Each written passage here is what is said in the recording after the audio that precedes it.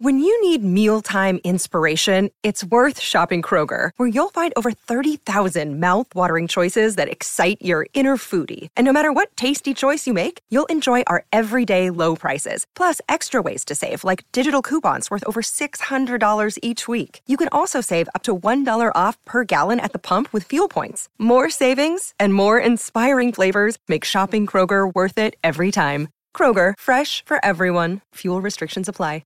Welcome back to the Love of the Star podcast. I am Bobby Belt, Dallas Cowboys insider for 105.3 The Fan in Dallas, your radio flagship home for the Cowboys. Joined as always by Brian Broaddus, former Super Bowl winning NFL scout and now co-host of the G-Bag Nation, 2 to 7 p.m. Central, Monday through Friday on 105.3 The Fan. And we are joined by the award-winning training camp videographer, John Machota, who covers the Dallas Cowboys for The Athletic. You can follow him on Twitter at John Machota. John, before we get into anything related to football, I do got to ask, like, where do you get that eye for shooting video? Or are you anticipatory? Are you just like going like, I get a feeling the action's come this way? Because it always drives me insane that John is in the exact right spot. And I usually get a bad feeling when John's in one spot and the rest of us are somewhere else. It's like, oh, crap, he knows something we don't know. Well, I think the truth on that and my writing and everything involved is that I'm not like your typical like capital J journo. Like, I didn't get into this business. I'm a sports fan. So a lot of the stuff I do, whether it's what I'm writing about or tweeting about or videos and stuff like that, I just tweet it from a perspective or write about it from a perspective of what a fan would like, that what I would want to see or what I'd want to write about as a fan. And so in some spots, though, I will say with the Cowboys, it's probably got me in a bad spot, some of those training camp things, because I feel like over the years I haven't paid enough attention to the defense, because I'm like, when am I going to go over there and shoot Jeremy Mency doing this when I can get Dez Mawson, some second string DB, because I feel like, well, that's what I want to see as a fan, you know? So, but the Cowboys, they're making it tough on me these last couple of years. You know, Dan Quinn and the boys are making it tough on me. I'm starting to have to go over to the other side of the field. So what you're saying is me, Brian, other people, we don't care about the fans when we watch defense. No, I think you do. It just, I think you guys are hardcore football guys that want to talk about both sides of the ball. And I think I'm a little bit more attracted to whatever the shiny thing is at the time. You know what? It's so funny you say that, John. And, you know, I think there's more people like you in the world than me and Bobby that just like sports and love being in sports and, you know, that have a great passion for it. And I know every year at training camp, it used to be like, you know, David Hellman was my teammate at DallasCowboys.com. And I always felt like David was always going to go, follow David. And then it started where I was like, I got on David, like I was busting. I'm like, Hellman, why does Machota's clips always look better than yours? And he's like, yeah, I noticed that, man. I noticed that about him. He's always – and so then what I've started to do is I just now automatically say – hey, if you want the best Cowboy videos or pictures, follow John Machota, follow David Hellman. And it's funny, they shoot like right behind each other on Twitter. And it's like you get two kind of great looks. But John, don't sell yourself short. You do a great job of covering The Athletic. You do a tremendous job. Your questions I've always found really, really good in press conferences. You know, those are the things, you know, you talk about just being a fan. But in real life, though, you do a great, great job of getting to the story and getting the opinions of those who are part of the story. So I don't ever sell yourself short on that. I try not to, but I just am around. I mean, you know how it is with the Cowboys. You have some of the best in the business that cover the Cowboys. So you always see other things that other people do, and you second guess yourself, and man, maybe I need to be writing more like that. Yeah. Maybe I need to do this stuff, you know. But I have found that there's a niche, I feel like, for everyone on this beat. So I don't know. I just try and just stay true to what I like to do, I guess. Okay, well, let's start off this on the beat then. When you're looking at it, are you surprised about the way that Cooper Rush has played this year? From what you saw in training camp, from what you've seen Cooper Rush throughout your career, are you surprised that he's having the success that he is right now? Or are they just, everything the Cowboys doing kind of just coming up aces for him right now? So I knew a little bit about Cooper before he came to the Cowboys, because being from Michigan, My brother and his wife both went to Central Michigan, so I've known a little bit about Cooper just from that, them just being Central Michigan football fans. But I never thought that he would come to the Cowboys and be anything more than, just a solid backup that he would come in if he needed to on a series here or there. I did not think he would win multiple games. I did not think he would win that game last year in Minnesota. That was the real eye opener for me, just because, AT&T Stadium, I'll put up against any stadium in sports. It's phenomenal, but I love in Minnesota how it's an open press box. So you really get to feel the sound and the crowd and that Sunday night game and just how crazy that building was. Cause that's the thing, like Cowboys fans take for granted that, I shouldn't say take for granted, but they know that they're going to get a ton of primetime games. When you're the Minnesota Vikings, you're not getting those. And so to get that game and how well Minnesota came out of that game in the start, and for Cooper to answer the way that he did there and some of the big throws, obviously the fade to Amari was, on next level. But so I'm thinking, okay, he's pretty solid. But then you go into training camp and you just got the feeling that Will Grier was closing in, and that if it was just close, they're going to give it to Rush because they've already seen that he can win a game in a big moment against a good opponent on the road. But then, Grier got that groin injury and he just wasn't able to kind of take it to the next level. With that being said, though, I mean, from everything Mike McCarthy's told us behind the scenes, like Will Grier has really picked things up. They feel really good about him, but I did not think Rush would come in here and win 3 in a row. There's just no way. With how bad that Tampa Bay made the Cowboys look in so many different areas, I thought when Dak went down, they'd be happy to get 3 wins if Dak missed the next 6 games, So to win these next 3 in a row, I know I'll be the first to tell you that Washington and New York are not great. They haven't been great for the majority of the time I've covered the Cowboys. I don't get a sense of a rivalry when I cover those games. But I do feel that way 100% when it comes to the Eagles. So we'll see who's starting at quarterback when that happens. But from what Cooper Rush has done up to this point, there's no way you could have expected this. Cooper Rush didn't expect this. I started chuckling when Brian asked the question. He's like, did you see this coming? Because I immediately had the flashback to training camp. And I know Brian and I have talked about it before. John, I don't know if you saw it. You remember back in training camp on that one screen, like 7-on-7 or something, and Cooper Rush threw the ball away, and he threw it about 25 feet in the air and almost hit Jerry in his tower. That was the moment where I was like, this guy is never touching the football field again. He will never play in a regular season game again. And then here he is, 3 wins in a row. And how much credit does Cooper Rush get for this run, do you think? I mean, is this any similar, you think? If Will Grier wins the job, do you think we're still looking at 3 wins here, or do you think Cooper Rush has made a difference? I don't think we're looking at 3 wins. I'll tell you, the thing that Will Grier, he's great for training camp, and he'd be great in these games for fans because he's going to do a lot of stuff that wow you, but he also will give you that chance to turn the ball over. I mean, Bobby, we've argued before, I'm a huge Matthew Stafford fan, and Matthew Stafford throws tons of balls that you're just like, Matthew, what are we doing here? But he also, because he can make a lot of them. Sure. Bad quarterback. No, definitely not. But we're going to see this Sunday.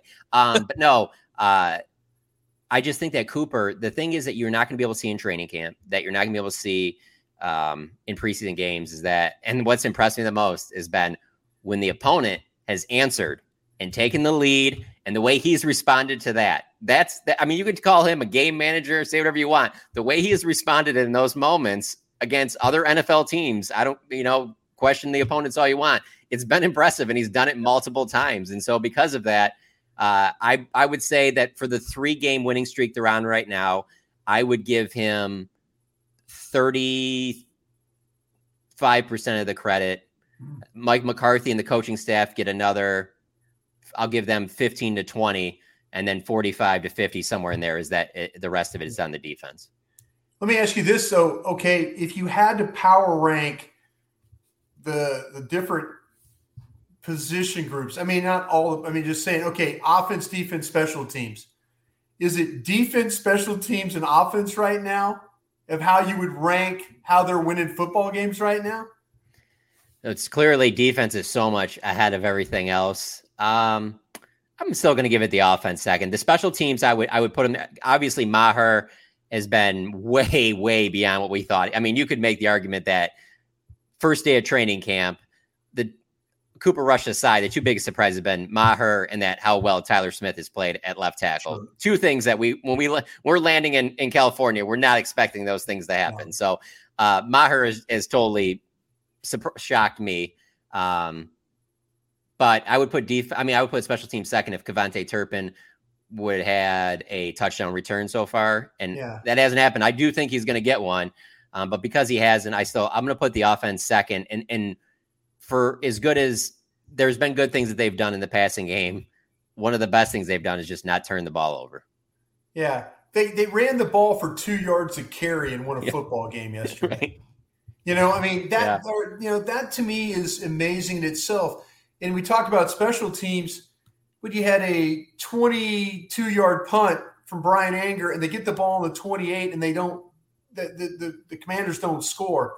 I mean, is this defense, John, and again, you're from up in Michigan though, but does this defense remind you of we've seen the Ravens' old defense, the Bears' old defense? Are we going down that path with this defense, or do they just give up too many yards rushing here early to make you think that they're a dominant defense?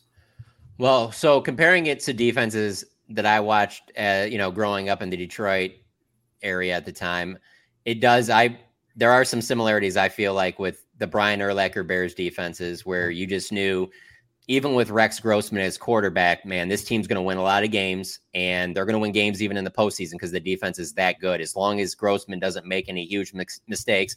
Obviously, Devin Hester was a huge part of that and what he was able to do on special teams. But I need to see it against good teams and big moments for me to put it in that, Ravens or even some of those Buccaneers. Then certainly the Dan Quinn defenses in Seattle.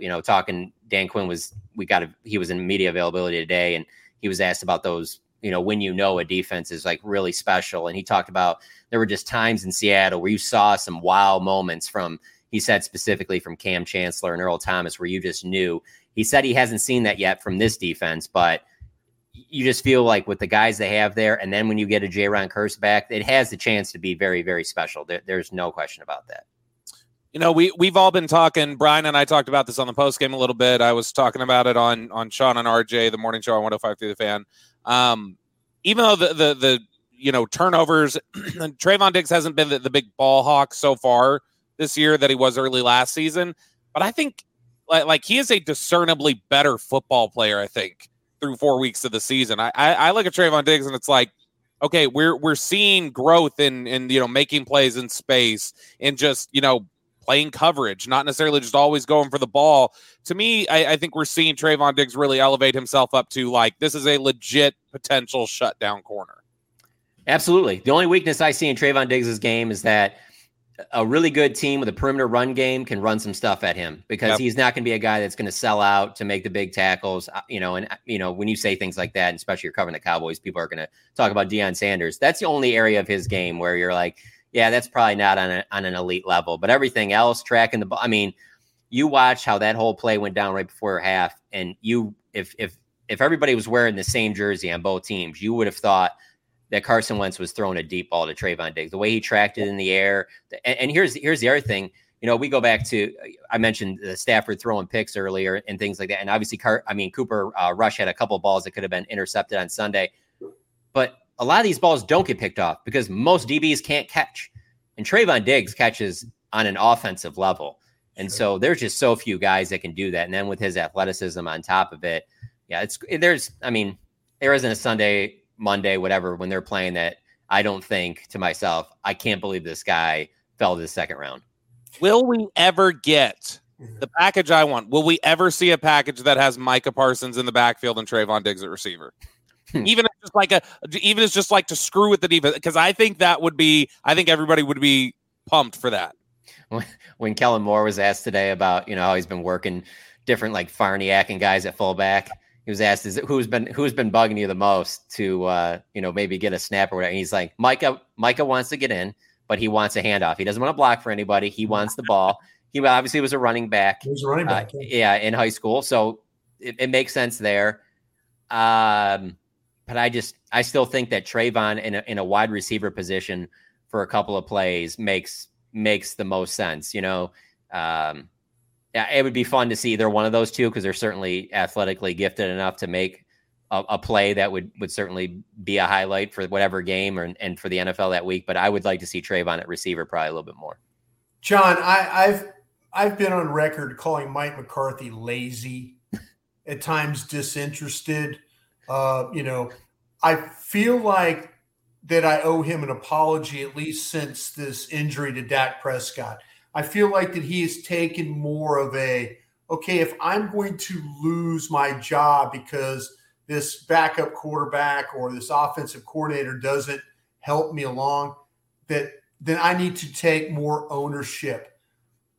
Is this one of those times where am I right about that? Because I admit it. I've called him lazy, disinterested, absentee, whatever you want to call him about a head coach. I've called him that.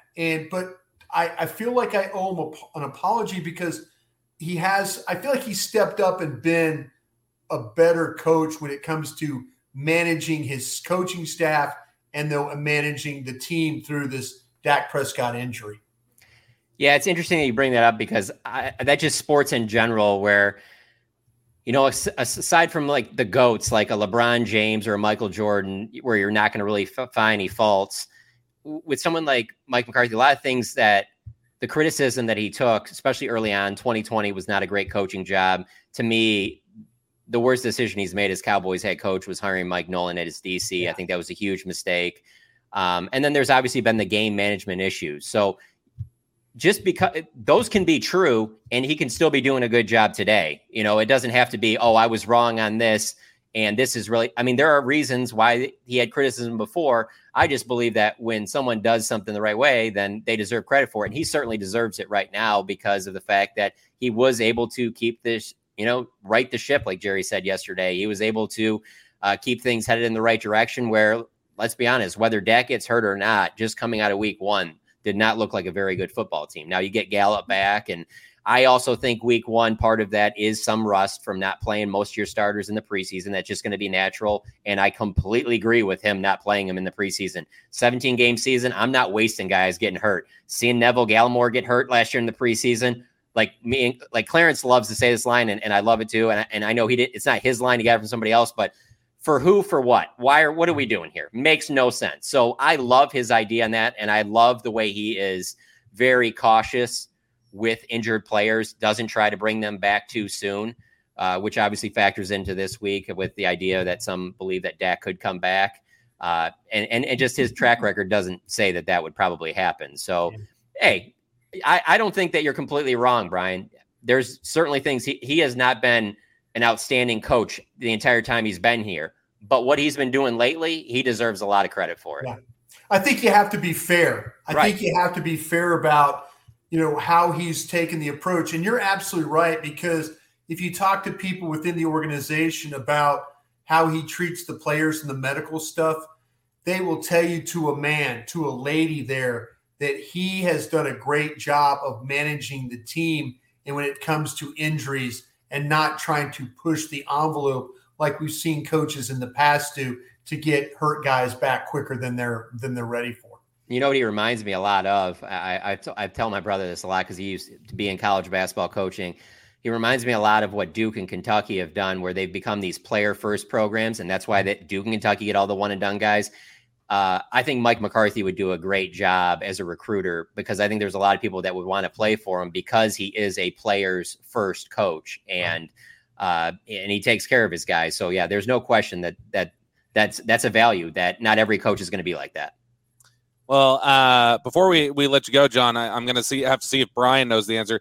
Brian, who's the origin of the "for who, for what" quote, don't you? I bet you do. No, I don't. Oh, Ricky Waters, 1995 in Philadelphia. Oh, that is, you're right. It is. Philadelphia. It was a Ricky Waters quote in a press conference where they asked him why he didn't make a tackle or something. For who? For what? Yes. I was in Philly in '98, so I got a little bit of Ricky and Charlie Garner. I mean, you talk about some crazy dudes on a football team. We were doing a lot of that, but yeah. For who? Honestly, that quote, that one, and then T.O. saying, "I love me some me" are probably two of my favorite sports quotes. Love them. Chef's kiss. John Machota from The Athletic. You can follow him on Twitter at John Machota. John, we appreciate you, man. Hey, guys, I appreciate you guys having me on.